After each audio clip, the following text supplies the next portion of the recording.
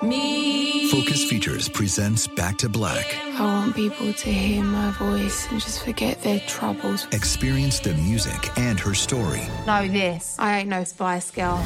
Like never before. That's my daughter. That's my Amy. On the big screen. I want to be remembered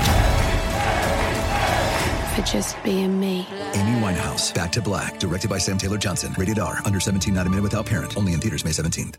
You know you've got a comeback in you. When you take the next step, you're going to make it count. For your career, for your family, for your life. You can earn a degree you're proud of with Purdue Global. Purdue Global is backed by Purdue University, one of the nation's most respected and innovative public universities. This is your chance. This is your opportunity. This is your comeback. Purdue Global, Purdue's online university for working adults. Start your comeback today at purdueglobal.edu. When you buy Kroger brand products, you feel like you're winning. That's because they offer proven quality at lower than low prices. In fact, we guarantee that you and your family will love how Kroger brand products taste, or you get your money back. So next time you're shopping for the family, look for delicious Kroger brand products, because they'll make you all feel like you're winning. Shop now, in-store, or online. Kroger, fresh for everyone. Gwyneth Paltrow's butthole is what Kava and I are talking about right now. Kava Hoda, doctor, you were just interviewed by BuzzFeed about said butthole. How did that go? You know, it's interesting. I have been spending a lot more time talking about Gwyneth Paltrow's rectum than I ever thought I would. Near killed him. I assumed going into medicine I would a little. I just didn't think this much. A lot. I actually feel like a startling number of doctors have a similar story. Kava, welcome back to the show. For you and I, it's been weeks. For the people listening, they have been jerked as if through time travel from the live show that we did earlier this year at Sketchfest into this conversation right now about Gwyneth Paltrow's butthole, which could cause psychological damage. We may have destroyed some people. And I think people will be very disappointed to realize how little growth there's been personally between us in the weeks from the show to now. There's been maybe you'll notice, you can track it. You can just pay attention to what we said then and now, and you could see a downward trajectory of our emotional growth. Oh yeah, no, I think definitely we have regressed in a number of ways. For example, I no longer know how to drive. I'm still driving. Don't worry. But I've lost the ability to determine what the signs mean. Thankfully, my vehicle is very large, so it's been okay so far. You know, I just kind of America'd my way through that problem, like everyone else on the road in a truck. Yeah, no, that's good. It's healthy and it's American and it's here. It's now. I love it. I love it too. Speaking of American, nothing could be more American than adopting unhinged and dangerous diets that you stick to like a religion for a series of farcical health benefits that are in no way real. That is maybe the most American thing that there is. It's the driving a truck without knowing how to drive of healthcare. We are the best at it. We are. Other people have tried. I've seen the Germans give a good shot at it, but no one does it like we do. No, you think the Mongolians could do nonsense like this? Nonsense. Absolutely not. Their fad diets are trash. No, their fad diets are probably actually okay for you, but ours are the good old-fashioned nonsense fad diets. Yes. Robert, the photos in this script are so gross. Oh, Sophie, I haven't even put all of the grossest photos in there. I'm waiting on those because I want you to be surprised by them too, Sophie. Oh, thanks. You're the worst. That's so fun. So I felt first off, a live show, we kind of have to be a little leaner than we do in our normal shows. We don't have as much room to because, you get a hard out. Usually the venue's only open so long. So there's stuff that we kind of left on the cutting room floor.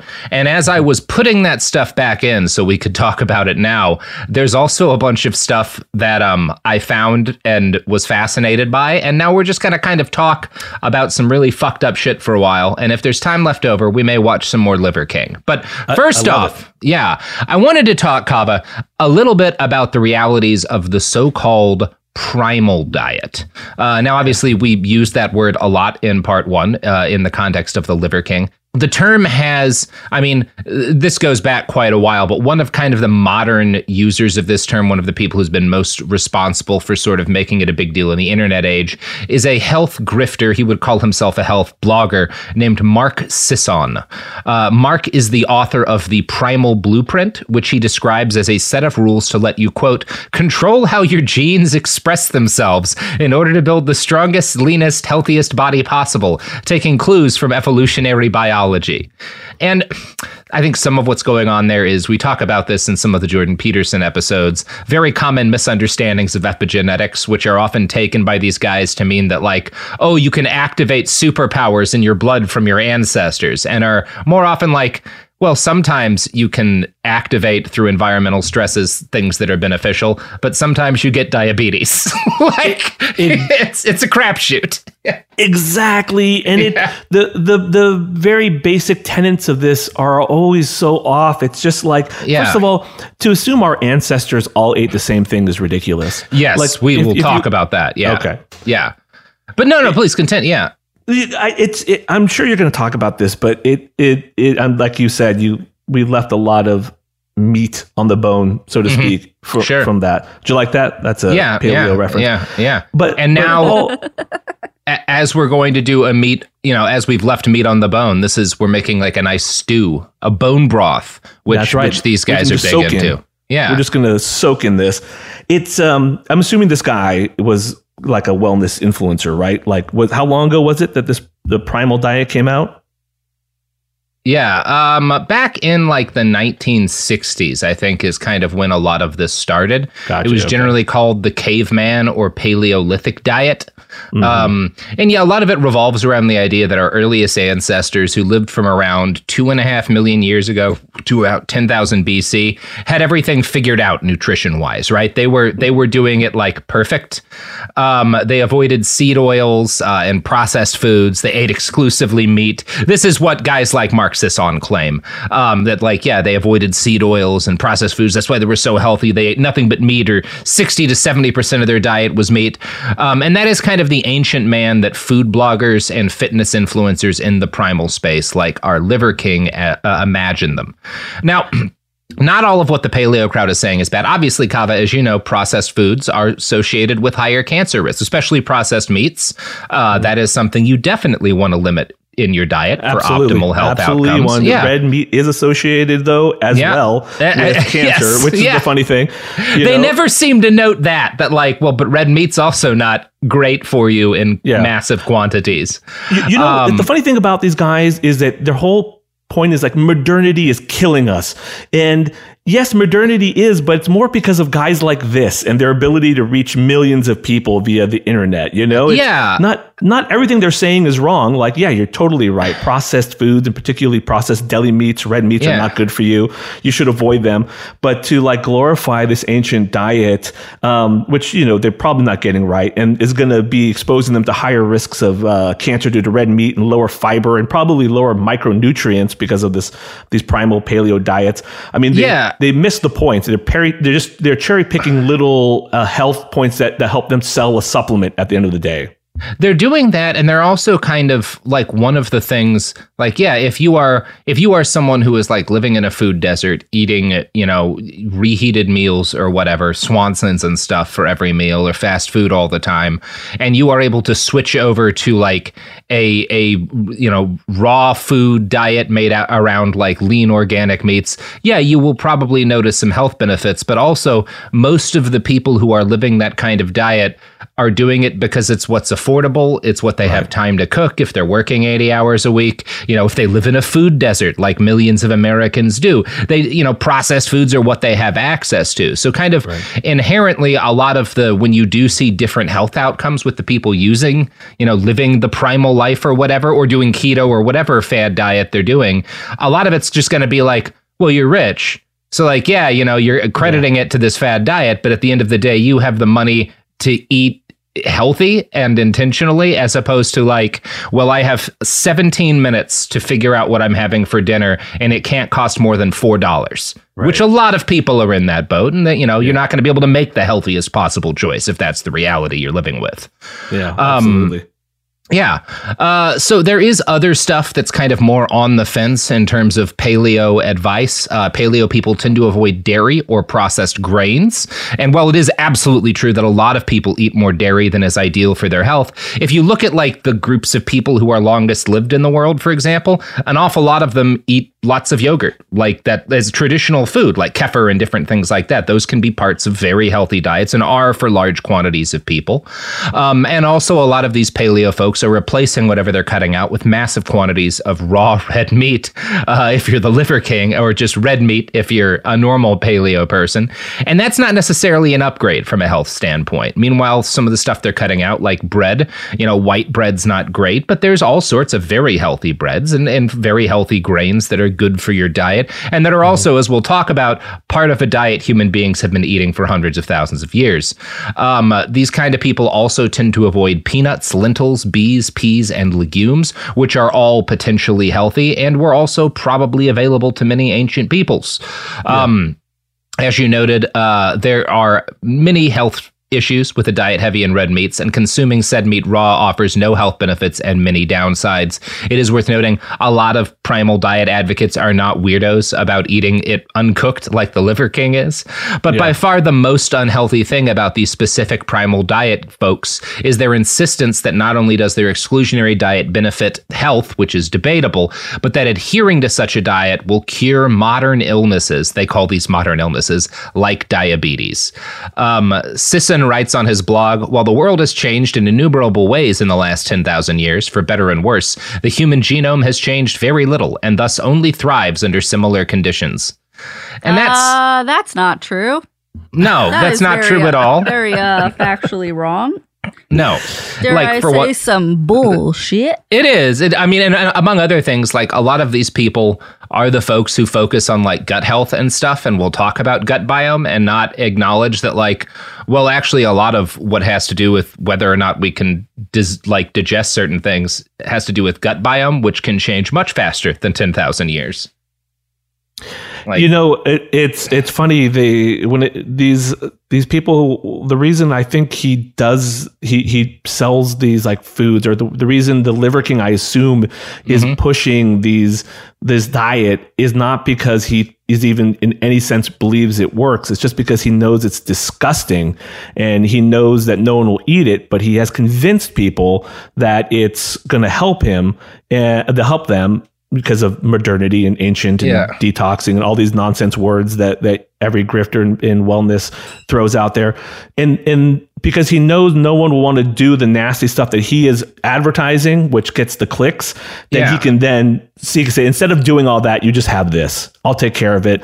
This is the stuff that you need. This one little pill. It's an ancient pill made in a lab. It is modern, but it's not modern. And it's going to be a modern thing that's ancient, and this nonsense that somehow people will buy and do the mental gymnastics around until they get to this point where they are willing to spend shit tons of money on these products that are completely unproven in any way.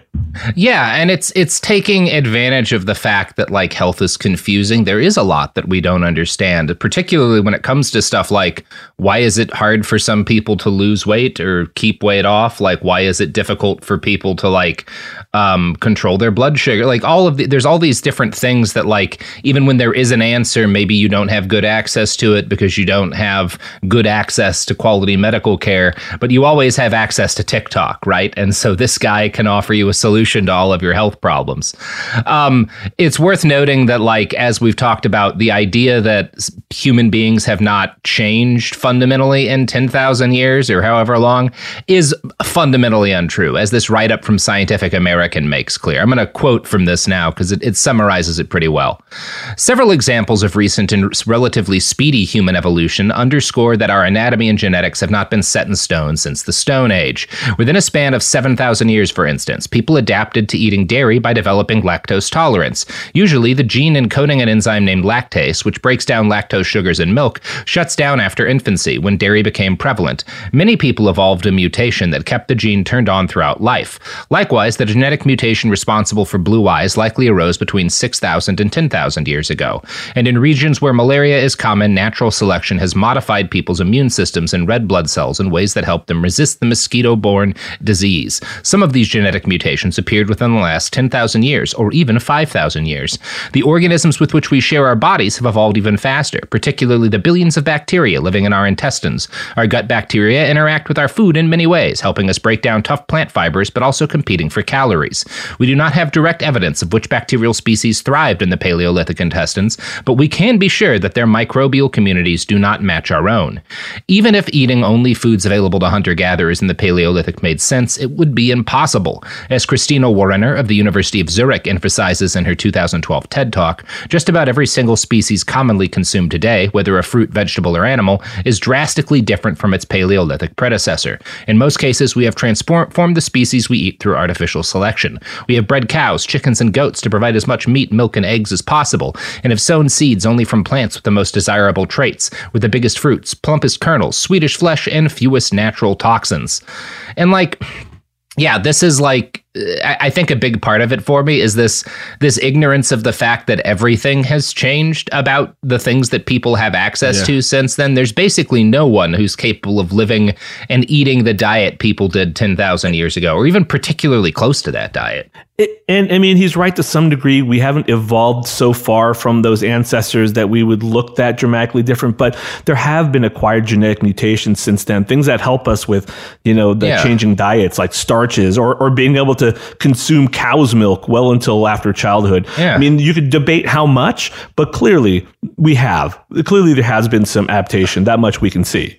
Yeah. I mean, there's just a, if you want to think about how much even animals have changed, there are a lot of species of livestock that require assistance in birthing their young because of the ways in which we have bred them. And wild animals, the ancestors of those animals, did not need human beings to deliver their babies, right? Obviously they didn't, otherwise they wouldn't have survived. Yeah, the Kentucky Fried chickens that come out so big, their breasts are so big they cannot mate or walk. Yeah, we made those. We invented them. And maybe we shouldn't have, but we did, and they're not the same as whatever people were eating 8,000 years ago, even if they were eating chicken.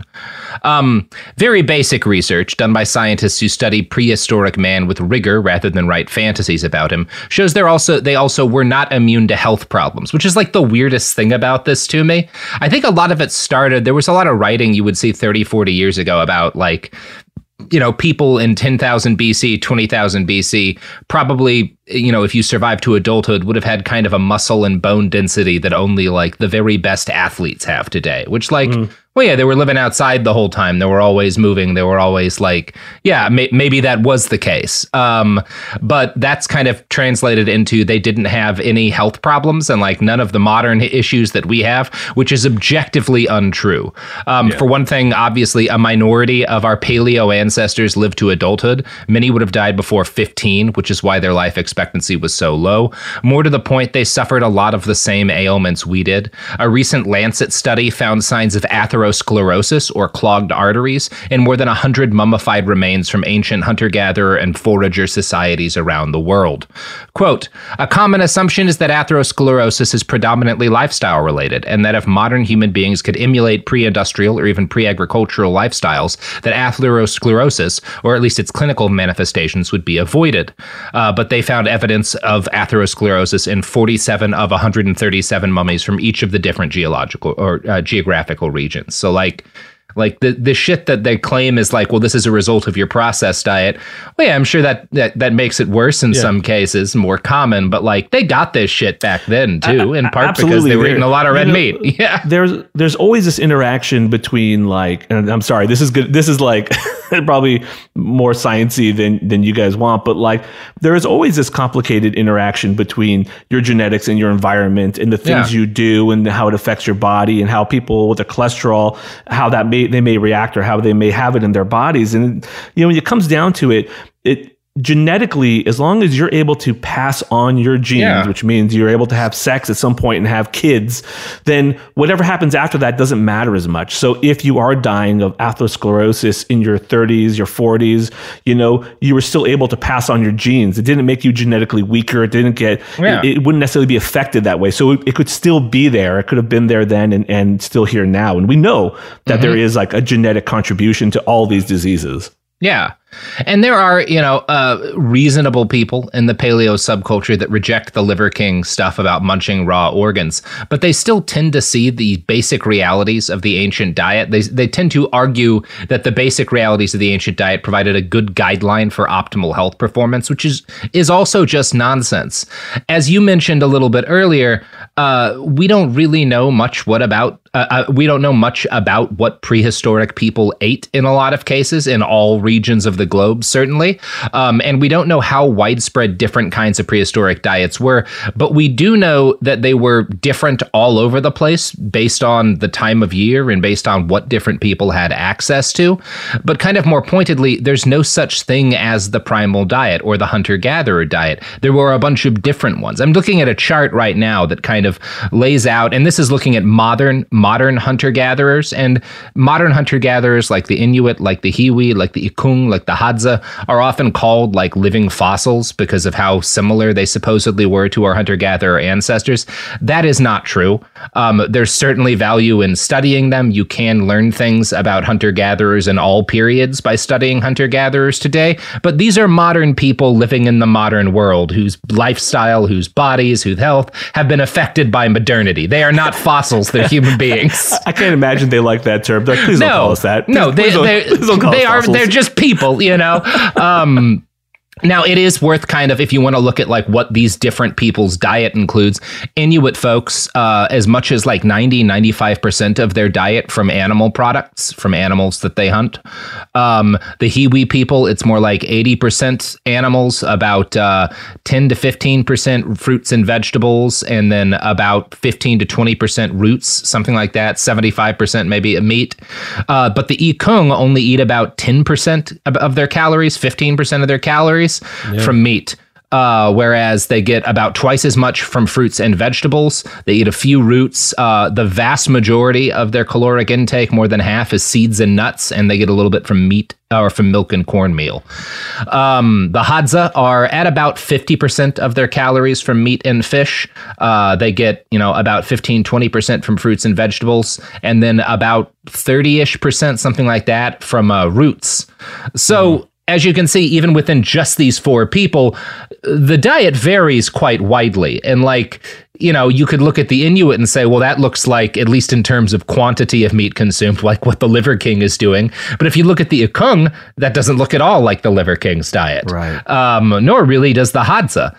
So it probably behooves us to take a deeper look at one of these people, the Hiwi, to just talk about kind of how their diet and their health actually are in modernity, because they do get about 75% of their calories from meat and fish.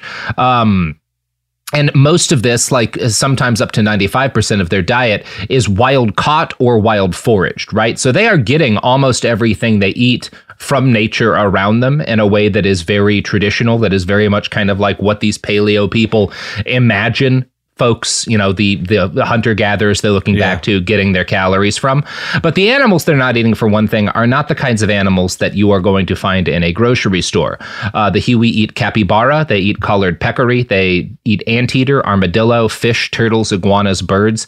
A lot of these are species that simply are not available in grocery stores. I would love to try capybara. If I'm being honest, I've seen a couple at the zoo, and they look a little tasty. They have like a little juice to them, like a little ham running around with fur. I'm not going to not eat a capybara if it's offered to me. Absolutely. Yeah. Although they are very sweet. So that might be emotionally difficult. It's a hard pass for me, fellas. I'm a curious man. I'll eat anything someone offers me in their home. Exactly. I watched Indiana Jones and the Temple of Doom. We've talked about this. There's only one good part of that whole movie. There's only one good part about that whole racist movie, and it's that it teaches it doesn't matter what's put in front of you, you eat it. because that might be the last meal that those people have to offer. You eat it. That is a firm thing that I believe in. That is the one bright moment in that movie's attitude towards, I don't know. Right. But then it gets really racist with like, it gets racist pretty quick. Yeah. Yeah. Right. Anyway, Indiana Jones and the Temple of Doom. Dr. Kaveh Hoda recommends it as a woke guide to life. So let's continue talking about the Hiwi, because while these folks do kind of live the ideal Liver King life on paper, they are not a famously healthy people. Now, obviously, this isn't just due to their diet. We do not know how they would have lived a couple of thousand years ago, right before, the colonization. You cannot divorce the health problems that these people face from capitalist modernity, or the degree to which they've had their climate ravaged, their environment ravaged, and their traditional homelands encroached upon. But they also suffer consequences that have probably always been present of eating huge quantities of game that has not always been sufficiently cooked. The Hiwi are shorter, thinner, and less energetic than other hunter-gatherer tribes nearby, like the Ache in Paraguay. They suffer from infections of parasites like hookworms at an exceptionally high rate, and only about 50% of their children survive to adulthood. Behind the paleo craze is a legitimate debate by some scholars over the realities of the Stone Age diet and how much it might match an ideal diet for modern people. The fact that some of these scientists, like Lauren Cordain of Colorado State University, have written books advocating the paleo diet muddies their claims a bit more. And I'm going to quote from National Geographic here. After studying the diets of living hunter-gatherers and concluding that 73% of these societies derived more than half their calories from meat, Cordain came up with his own paleo prescription. Eat plenty of lean meat and fish, but not dairy products, beans, or cereal grains, foods introduced into our diet after the invention of cooking and agriculture. Paleo diet advocates like Cordain say that if we stick to the foods our hunter-gatherers once ate, we can avoid the diseases of civilization, such as heart disease, high blood pressure, diabetes, cancer, even acne. Now, again, there's some of this that has its origins, and probably kind of the motivation to start writing about this shit has its origins in a somewhat legitimate anthropological theory, which is the idea that we humans might have developed our big brains and thus our ability to invent shit, like podcasts, because our ancestors were such good hunters that they ate a shitload of protein and that made their brains grow up big and strong. Now, it is true that hunter-gatherers around the world crave meat more than any other food and usually get around 30% or more of their annual calories from animals. But most of these groups also endure extremely lean times where they eat less than a handful of meat each week. There's studies right now that suggest that kind of reliance on meat in ancient humans probably was not the only thing that fueled the brain's expansion, especially since there would have been large chunks of the year where that simply would not have been available. And we're going to talk about that, as well as the high meat subculture, which I'm excited to introduce to you, Kaveh. But first, you know what is responsible for our large brains, Dr. Hoda? Yes, the fact that the female human anatomy allows for the pelvis to have an anterior sort of direction allows for a wider birth canal, and the brains can then fit. No, sorry. No, it's these products and services. That was my second guess. That's the second guess. That's right. The evidence keeps pouring in. At this point, the facts are undeniable. It's an open and shut case. Monopoly Go is the most fun you can have in a mobile game. Millions of people pass Go every day because this game is always bringing something new to the table. Countless crazy tournaments you can join with your friends as partners or teams. Constantly changing challenges like money sprees or treasure hunts that keep it fresh with new wild mini-games. Timed events offering bonuses like massive multipliers or rent frenzies to help you get huge rewards. And there's so many rewards to discover. Rare stickers you can trade with friends to complete albums, delightful emojis to taunt people with when you raid their riches, unique playing pieces, and so much more. The verdict is in with Monopoly Go. There's something new to discover every time you play. So don't miss out. Go download it now for free on the App Store and Google Play. My favorite spring cleaning takeaway is the post-clean clarity you get. Wow, how have I been living like this? It's kind of like when you find out you've been paying a fortune for wireless, when Mint Mobile has phone plans for $15 a month when you purchase a 3-month plan. Wow, how have I been affording this? It's time to switch to Mint Mobile and get unlimited talk, text, and data for $15 a month. Say bye-bye to your overpriced wireless plans, jaw-dropping monthly bills, and unexpected overages. Mint Mobile is here to rescue you with premium wireless plans starting at $15 a month. All plans come with high-speed data and unlimited talk and text delivered on the nation's largest 5G network. Use your own phone with any Mint Mobile plan and bring your phone number along with all your existing contacts. To get this new customer offer and your new 3-month unlimited wireless plan for just $15 a month, go to mintmobile.com/behind. That's mintmobile.com/behind. Cut your wireless bill to $15 a month at mintmobile.com/behind. $45 upfront payment required, equivalent to $15 a month. New customers on first 3-month plan only. Speed slower above 40 gigabytes on unlimited plan. Additional taxes, fees, and restrictions apply. See Mint Mobile for details. Hey guys, it is Ryan. I'm not sure if you know this about me, but I'm a bit of a fun fanatic when I can. I like to work, but I like fun too. It's a thing. And now the truth is out there. I can tell you about my favorite place to have fun. Chumba Casino. They have hundreds of social casino style games to choose from with new games released each week. You can play for free anytime, anywhere. And each day brings a new chance to collect daily bonuses. So join me in the fun. Sign up now at ChumbaCasino.com. No purchase necessary. VGW Group. Void where prohibited by law. See terms and conditions. 18+. We're back, and I feel smarter thanks to those were amazing dick pill ads that hit the spot. I mean, I typically don't like dick pill ads, but those make me think that it actually works. Yeah, and you know what they say about dicks, they're like a brain. They're the brains of the crotch. That's not what people say. So let's talk about the anthropological theory that a reliance on meat is kind of what made human brains get so much bigger. It's kind of worth noting that, like, the idealized version of hunter-gatherers and of our ancient ancestors is of these kind of like super hunters, you know, stumbling into the bush or going into the bush with, you know, a spear or an atlatl or a bow and arrow and just like dropping animals every single day in order to bring meat back to the family. That's not the way it ever has been or ever will be, because hunting is actually really hard, Kava. It's extremely difficult to do. Today, I've never done it. I tried fishing once. It didn't work out well for me. I would, if there ever is an apocalypse and I'm going to try and find you so you can gather food for me and hunt things for me, because I will perish otherwise. I mean, most people will, basically everyone will perish if you rely entirely upon hunting for your calories.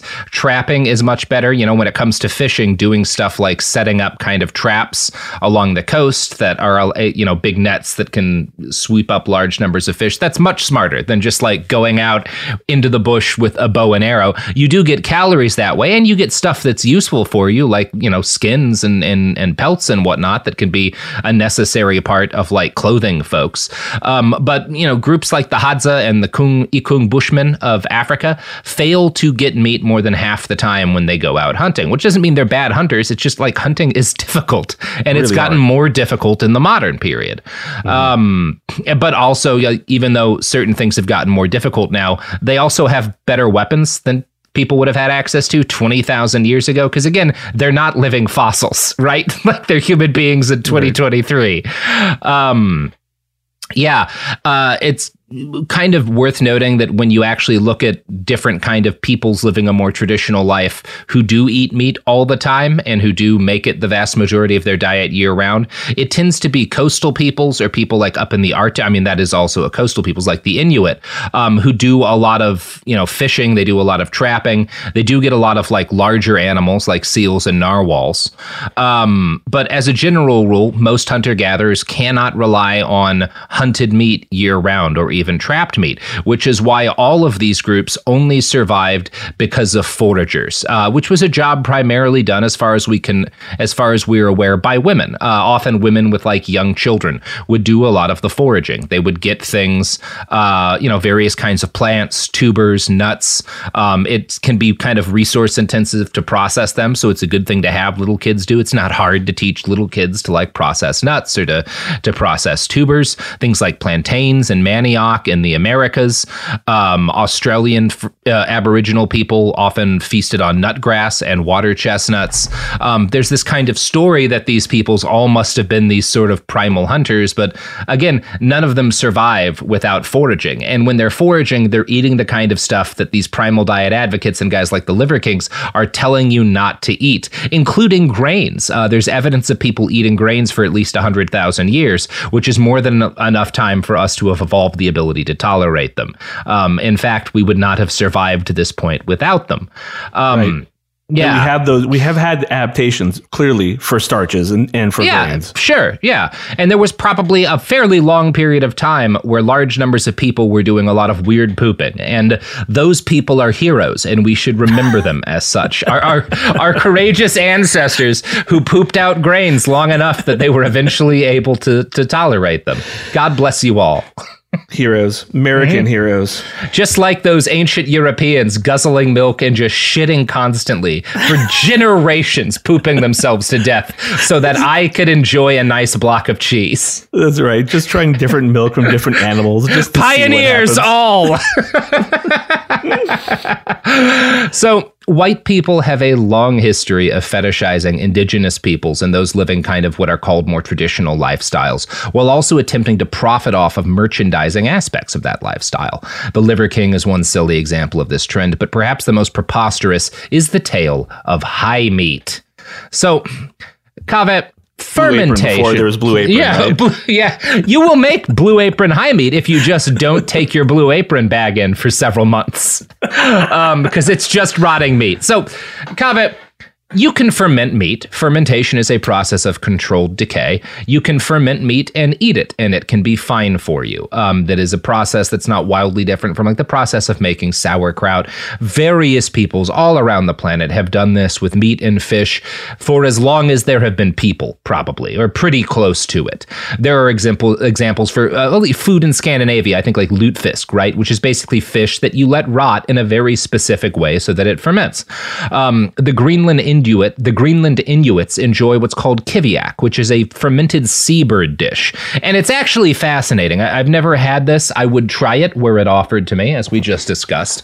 But the way that you make kiviak, basically, is you get several hundred small birds called auks, and you, leaving the feathers and stuff on them, you tightly pack the bodies into a bag made of seal skin that you've left the fat on, because as it rots, the fat is going to make the bird meat tender.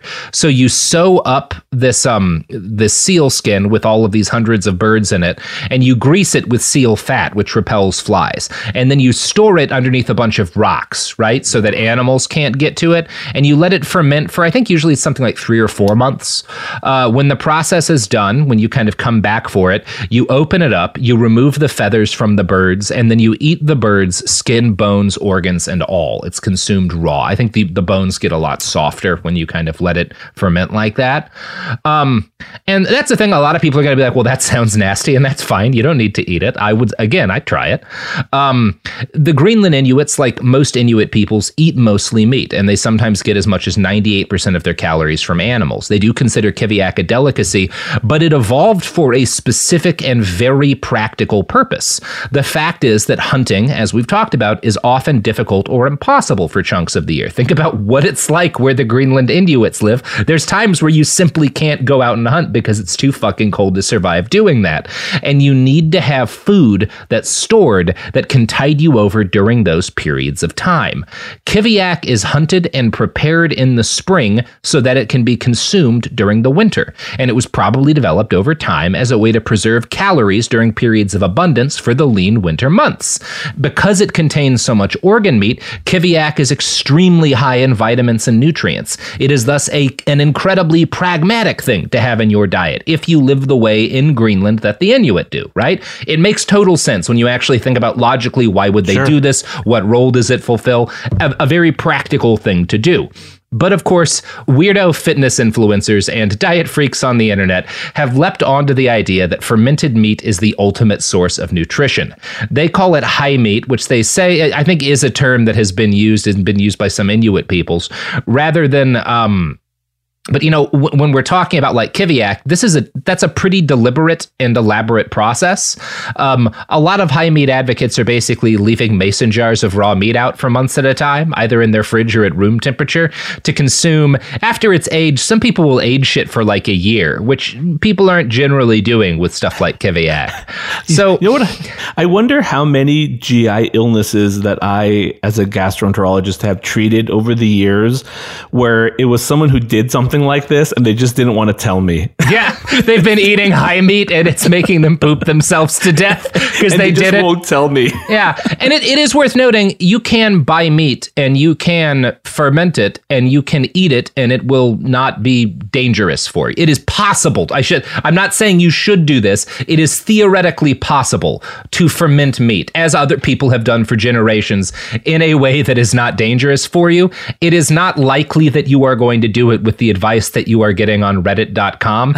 And there's no specific health benefits for it, right? And again, the Inuit are not eating Kiviak because it's like a superfood that gives them Liver King-like powers. They're eating it because like it has a lot of vitamins and it stores well, right? Like it's not... They have to. Yeah. Well, they have to. It's become part of the culture. There's all sorts of, cheese and stuff is a way we've got all this milk. How do we store this shit for a long period of time, Right. Yeah. I'm sure some of it was found out by mistake. Like they were really hungry and they had stored something and they realized it was something they had stored for a while and it fermented at that point, and they tried it and they realized that they were able to survive it and it got them through, and then they were able to sort of adapt that and make it work for them. I get it. It's like the story of how cheese, it's certainly much more complicated than that, but there's kind of like a legend that there's this guy in the desert and he's got this water bag that's made out of like a lamb's stomach, and he pours some milk in it to go hiking in the desert, and over time, because it's got I forget exactly what, there's like a stomach acid that you use to make cheese, and like that's where we get our cheese from, right? Is like this guy's hiking and he realizes, oh, something has happened, but delicious. You wouldn't call cheese is not a superfood. It doesn't, because it's made this weird way. It does not come with like all sorts of superhuman medical benefits. It can be part of a healthy diet, right? Yeah, right. High meat advocates are, of course, weirdos on the internet. And so they take the weirdo on the internet tact of being like, this shit gives you powers, basically. It makes you euphoric. They do talk about it helping you lose weight, which I suspect they're right about, but not for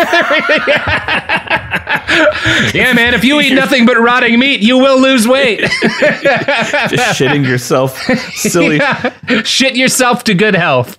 The Robert Evans health book. Just buy 400 hot dogs and leave them in the bed of your truck. Get one of those, like get a Ford F-150. That's a key or a Toyota Tacoma, and get one of those big metal lids. Fill the whole bed with hot dogs and just drive around all summer in it, right? And then when winter comes and food is scarce, pop that hood open and just go to town with a spoon. You're good to go. You're good. The hot dog truck is the ideal way to consume calories. It'll go straight to muscle. It's like steroids for you, really. You get extra energy from it. It's great. A Tacoma truck full of basically hot dog pudding. Yeah, a hot dog Tacoma. Sometimes I'll get just sour cream, pour some in there too. You want to like start at the beginning of June, and then by October, your hot dog Tacoma's probably ready to eat. Are we just trying to see if we can make Sophie puke at this point? Yeah, I think we are. You can't do it. But you know who can make Sophie vomit? With joy. Yes. The sponsors of this podcast. The evidence keeps pouring in. At this point, the facts are undeniable. It's an open and shut case. Monopoly Go is the most fun you can have in a mobile game. Millions of people pass Go every day because this game is always bringing something new to the table. Countless crazy tournaments you can join with your friends as partners or teams. Constantly changing challenges like money sprees or treasure hunts that keep it fresh with new wild minigames. Timed events offering bonuses like massive multipliers or rent frenzies to help you get huge rewards. And there's so many rewards to discover. Rare stickers you can trade with friends to complete albums, delightful emojis to taunt people with when you raid their riches, unique playing pieces, and so much more. The verdict is in with Monopoly Go. There's something new to discover every time you play. So don't miss out. Go download it now for free on the App Store and Google Play. Hey guys, it is Ryan. I'm not sure if you know this about me, but I'm a bit of a fun fanatic when I can. I like to work, but I like fun too. It's a thing. And now the truth is out there. I can tell you about my favorite place to have fun. Chumba Casino. They have hundreds of social casino style games to choose from with new games released each week. You can play for free anytime, anywhere. And each day brings a new chance to collect daily bonuses. So join me in the fun. Sign up now at ChumbaCasino.com. No purchase necessary. VGW. Void where prohibited by law. See terms and conditions. 18+. The wait is almost over. Get ready for the 2024 NFL season as the full schedule is announced. Every rivalry, every rematch, every rookie debut, every game revealed. The 2024 NFL schedule release, presented by Verizon, coming in May. Live on NFL Network, ESPN2, and streaming on NFL Plus. Terms and conditions apply to NFL Plus. Visit NFL.com/schedule release to learn more. Hey everybody, we're back, and boy, we have some more high meat to talk about, but Sophie has informed me that earth-shattering political news has just come down the fucking pipe. Yeah, Donald Trump will be the first former president to face criminal charges. Honestly, good for him. Proud of him. Proud of him. Man, it's been a while since fun breaking news broke while we were recording, Robert. See? So this means a grand jury has voted to indict him on this is okay. So I'm sorry, I should know this, but this is because of the hush money. Is that's why? Yeah. It's the 130,000 or something. Yeah, his role back in the hush money he paid Stormy Daniels back in 2016. Mm-hmm. No, before. No, apologies. Before that he paid Stormy Daniels before the 2016 election and then lied about. God, wow, that's funny. That's so funny. Is there any chance that he will actually suffer any form of consequence from this? Well, I mean, I think he has to either surrender himself or be arrested, just because he has been charged criminally. So, you know, you could argue a consequence, although there is some kind of reporting from people around him saying that he wants to be arrested and get the cameras on him and stuff. And, you know, obviously you can, and there is a decently long American political tradition of being arrested in ways that benefit you as a public figure, right? That is a thing. Right. And Trump is certainly capable of being that kind of guy. I am still saying it's pretty funny.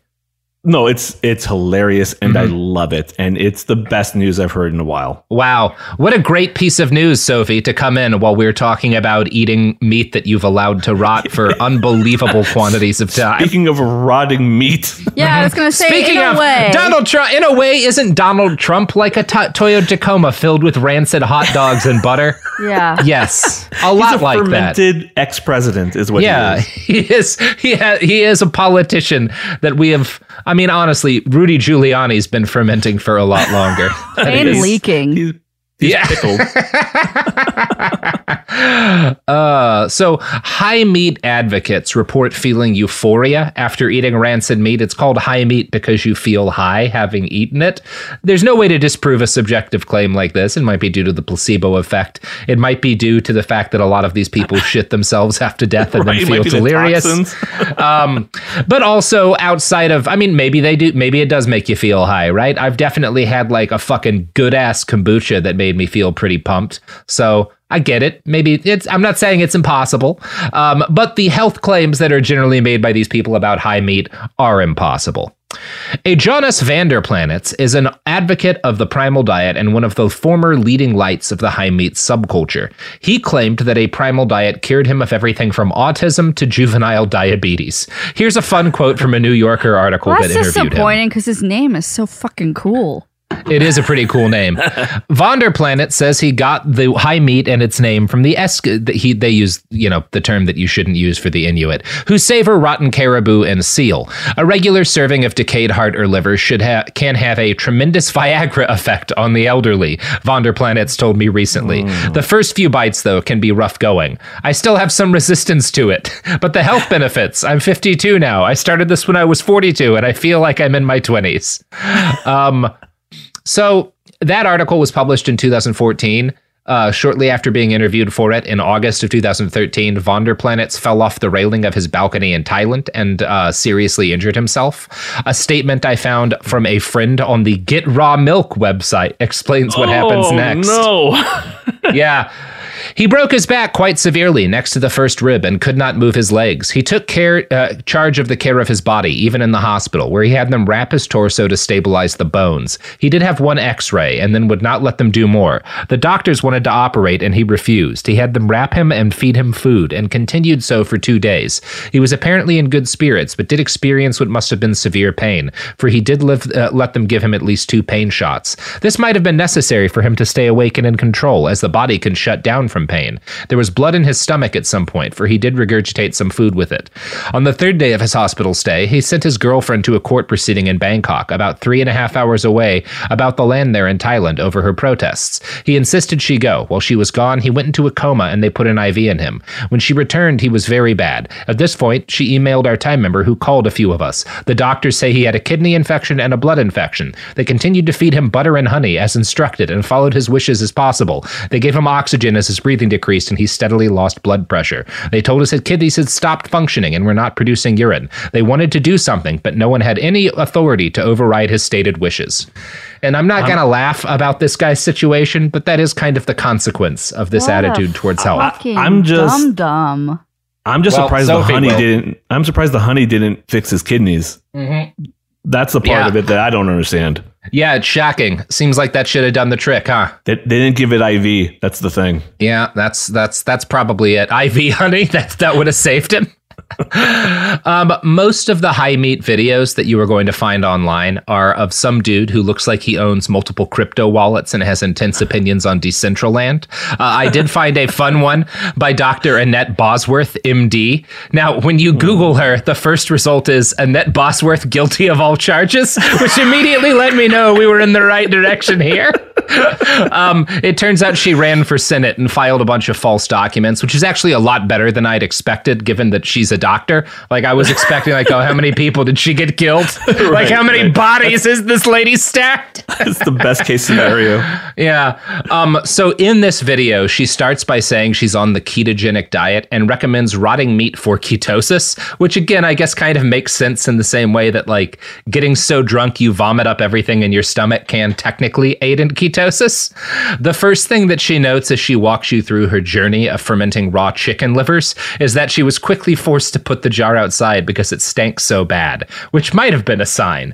You have to, like, basically burp the meat like this to let the gases out and, like, expose it to air periodically and stuff. There's there is a process to fermenting the meat if you don't want to get super sick, although it doesn't look good. Sophie, can you show him the day one of the fermenting chicken liver? So we're starting with the baseline. Kava. It's okay.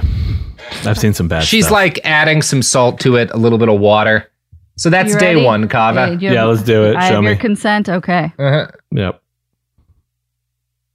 Okay. That doesn't look great. Okay. It doesn't look amazing, but that's not bad. Yeah, just kind of looks like meat that you've got seasoning or something. Here's day 4.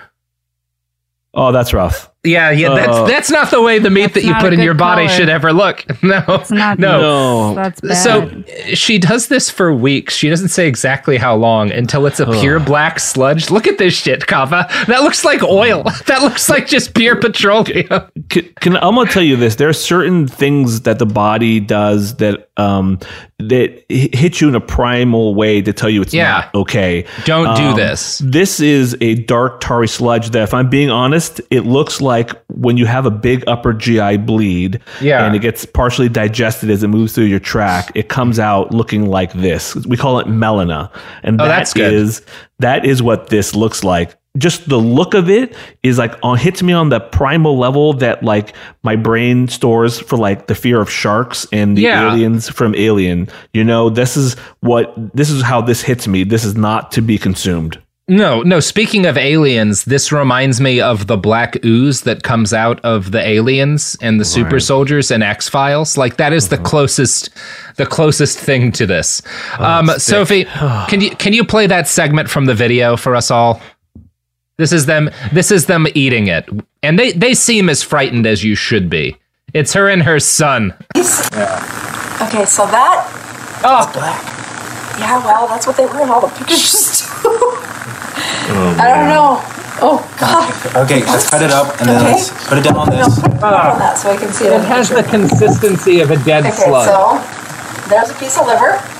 Oh, okay, well, it still has a substance to it. It's not. Okay. It'll be easier to swallow. Okay, so there's, cut that in half, and you can have half and I can have half. It's already in half. Oh, that's a lot. That's a lot. Who is this kid? Is this her kid? It's her son, yeah. Oh, shut She's up. having her son try it first. Oh.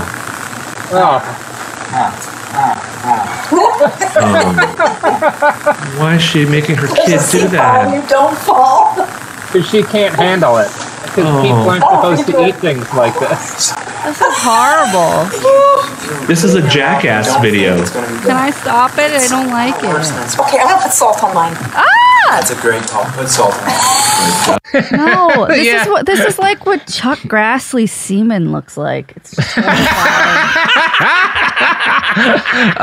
yeah, it does look exactly like I imagine Chuck Grassley's cum. That one time I saw it. No, Sophie, I am going to take over though because I want to show you guys some stuff because I've been doing my digging here, you know, as I'm wont to do, and I've been following a bunch of different paleo and primal accounts. So here's one. This is a Twitter account, Aristoperp. Breakfast for winners, raw heavy cream, fruit and honey, leftover raw ground beef with raw eggs. It doesn't look good, but at least it's fresh. And the next response is him saying, a friend convinced me to eat raw rotten meat, high meat, yesterday, and it actually felt great. Very interesting, since everyone would think it's crazy. And then there's a deleted tweet, and he posts a picture of the high meat that he ate. Oh my God. It's bubbled. There's bubbles all over it. It's growth on the meat. It's horrible. That's so fucking gross, man. That's so fucking... I don't understand what they think they're getting from this that they couldn't just get from regular meat. What about could they just not see like fermented things that we have made and are safe? Like, can't they just have like sauerkraut? Yeah, I think a lot of it just comes from... These are people who are in the kind of fitness and various like kind of weird specific elimination diet communities. And the more you get into that, the more kind of weird stuff that you'll hear and be willing to try. And it's one thing if like you're actually doing your research and you're interested in like, oh, I want to know all these different ways people used to ferment meat or do ferment meat in cultures around the world. But a lot of folks aren't doing that. I found this one Reddit thread where this guy's talking about his high meat diet and people are like, he's doing like oysters, like he's letting oysters rot. His goal is to ferment My goal is to ferment shellfish until it is at least 1 year old. Holy shit. Who knows? Maybe it won't even smell like farts, but start to become more tasty. Oh God, it's horrible. And there's I can't explain to you the nasty things that I've seen with my job and the unspeakable things I've seen in the human body and done in the human body to help people. And this is troubling to me. And this is hard for me. I can do it. I'm not gonna tap out. I will not tap out from these videos, but I don't enjoy this. Yeah. It's there's a lot that's like fucked up about it. At one point someone is like, hey, I'm looking at like what you're doing here. And, I live in Inuit territory and it's never as hot as it is where you live here. Like whatever they're doing to ferment their meat, it's like 60 at the hottest part of the year. So you may not be doing it right. And he's like, nah, man, the Inuit have been doing it forever. He just like doesn't listen at all. There's another person who responds because they're talking about like, well, salmonella and botulinum and E. coli are facultative anaerobes. So they can't grow when oxygen rich air is present, which is why you expose stuff to oxygen. And someone responds, biochemistry researcher here. This is absolutely incorrect. Salmonella and E. coli are facultative anaerobes, but this means they grow best with oxygen, yet can adapt to anaerobic environments. Like, there's all of these, like, and hopefully everyone is okay. Hopefully the people doing this don't get themselves Those tweets killed. were all from like a year ago, right? I didn't see anything. I didn't see any follow up on that. Yeah, no way to know. But I don't know. Don't do this. don't do this is kind of, I think, where both Kava and I are going to come to at the end of this episode. We don't agree on much, my friend, you and I. Yeah. But this is one thing I think we can both agree on. Yeah. I don't know about this. You know, the funny thing about all these people, so I've been spending a lot of time sort of like diving into medical grifters recently and doing stuff on people like Dr. Boz here. It's always the same concept. It's always they start with this very basic premise of like health is a choice. I mean, they don't take into account any of the socioeconomic stuff, any of the genetic stuff. It's a choice, kind of implying that, you know, if you're sick, it's your fault. And then on top of that, there's like, they'll polarize foods. And they'll be like, here are foods that you should eat. Here are foods that you should not eat. Here are foods that are good and foods. They almost make it like a moral thing, like there's good and there's evil foods. And they do that. And then the third thing they do is then they have their supplement that they sell, or their scam, or their book, or their YouTube channel that you have to subscribe to. That's how they monetize it at the end of the day. It's always the same thing, this polarizing of food and romanticizing the past and romanticizing things. It's whenever you see the term ancient, it is 99% of the time a scam of some sort. Yeah. Yeah. It's like, you wouldn't, ancient peoples sometimes were able to take care of their injured and sick loved ones. And sometimes they beat them to death with rocks or left them to starve because times were tough. And that was the best thing that they could do, right? Shit's tough, you know? Shit was tougher in the past and people had to make hard decisions. You wouldn't advocate that because those hard decisions were a necessary part of the survival of our ancestors, that they are good things to do in the modern era, right? Because, for example, we have like splints now. Like you don't need to, if it's a cold winter and there's not enough food, you don't need to club grandpa to death because he breaks his ankle, you know? That's not that's what everyone did. People went to great lengths to try to save their loved ones, but hard choices had to be made, and we don't have to make choices like that anymore because we have like stoves and heaters and people who can splint wounds, you know? You know, the whole thing about this doctor and these people eating the fermented foods that they, you know, and doing this again, the thing about it is, 10 years ago, you would have showed me this video and I would have been like, all right, whatever. They're doing it to themselves. Let them make themselves sick. Let her do that to her and her son. Well, I mean, who cares? If it doesn't kill them, then, you know, whatever. But, you know, the truth of it is, like, all this pseudoscience stuff, now more than ever, after the last 4 or 5 years, I realize that it's all contributing to our society getting much worse. It's all this stuff is incrementally making people trust real science less. It's making people not clear about what is real and not real when it comes to things like, say, the vaccine. And people have a harder time making the right decision when it comes to things that are really important. So, and yes, also they are dangerous too, to do these things. There's parasites, there's bacteria and all this stuff. But this stuff all makes me so mad now. It didn't used to bother me that much. I used to just laugh about it, and now it makes me just actually kind of angry whenever I see this nonsense. I mean, the Liver King is a weird one too. Like I'm not entirely sure what his thinking is, but like it's almost like implied, like you eat the balls of a bull, you get the strength of the bull. You eat the liver, it'll make your liver stronger. You eat the brain, it'll make your brain. It's like this weird homeopathy, like cures like sort of thing, which has been disproven. And again, it's perpetuating this faulty science. At best, I'll call it faulty science, but it's all like a grift, and it all contributes to basically the collapse of our society. It makes me very upset. And I think what you're saying, Kava, is that we need about 60 volunteers, that because we're scientists, we're going to do a double blind. So 30 of you fill a Tacoma bed with a metal top with hot dogs and butter or cream, and just let it sit for 3 months and then eat all of it. And then the other 30 of you around October, just buy a fresh Tacoma full of hot dogs and butter and eat it all fresh. And then we'll see who's healthiest. And that'll let us know if this is a good idea. It's randomized. Mm-hmm. I don't know if we could double blind it because we might have to figure out like how to hide the smell and the stench. But I feel like we have a trial here. I feel like there is something we could do. There's something we could work with here. Now, you don't hide the stench. You just get like a decal that says work truck and stick it on the side. People won't ask questions. Nobody's going to ask questions. There's no good smelling Tacomas. Well, everyone, sign up to volunteer for our Tacoma High Hot Dog challenge to see if it's good to eat hot dogs that have been left in the back of a Tacoma. We'll do a science all together, endorsed by Dr. Kavehoda. Yeah, sure. It's the end of the world anyways. Who cares? Why not? Might as well. Maybe this will help us survive the end of the world. Maybe this is what makes us not need water. You know? Yeah.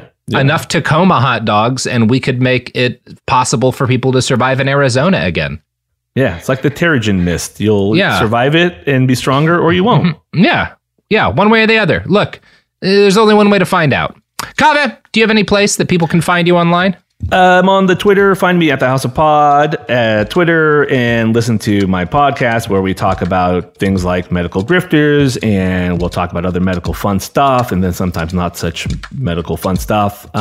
It's called the House of Pod. It's a podcast. Listen to it where you listen to podcasts. That's it. That is it. Well, thank you, Kaveh. Thank you for being there with me in the live show, going into the field with me to fight the Liver King and all of these other silly people. I'm there for you, buddy. Yeah. Well, and I'm there for you all next week, but not anymore this week because we're done for the week. Goodbye. Bye-bye. Bye-bye. Behind the Bastards is a production of Cool Zone Media. For more from Cool Zone Media, visit our website, coolzonemedia.com, or check us out on the iHeartRadio app, Apple Podcasts, or wherever you get your podcasts. Hey guys, it is Ryan. I'm not sure if you know this about me, but I'm a bit of a fun fanatic when I can. I like to work, but I like fun too. It's a thing. And now the truth is out there. I can tell you about my favorite place to have fun. Chumba Casino. They have hundreds of social casino style games to choose from with new games released each week. You can play for free anytime, anywhere. And each day brings a new chance to collect daily bonuses. So join me in the fun. Sign up now at ChumbaCasino.com. No purchase necessary. VGW. Void where prohibited by law. See terms and conditions. 18+. The wait is almost over. Get ready for the 2024 NFL season as the full schedule is announced. Every rivalry, every rematch, every rookie debut, every game revealed. The 2024 NFL schedule release, presented by Verizon, coming in May. Live on NFL Network, ESPN2, and streaming on NFL Plus. Terms and conditions apply to NFL Plus. Visit NFL.com/schedule release to learn more. With every CBD product claiming to do something different, it's nearly impossible to decide what's best for you. Lazarus Naturals pioneered the farm-to-front-door model of transparency, where they handle each step of the production process to ensure quality, potency, and consistency. Scannable labels allow you to see the test results of your hemp batch, so you can be confident in the safety and quality. Visit LazarusNaturals.com today. Lazarus Naturals, committed to improving your life as well as the world around you. Not available in Idaho, Iowa, or South Dakota.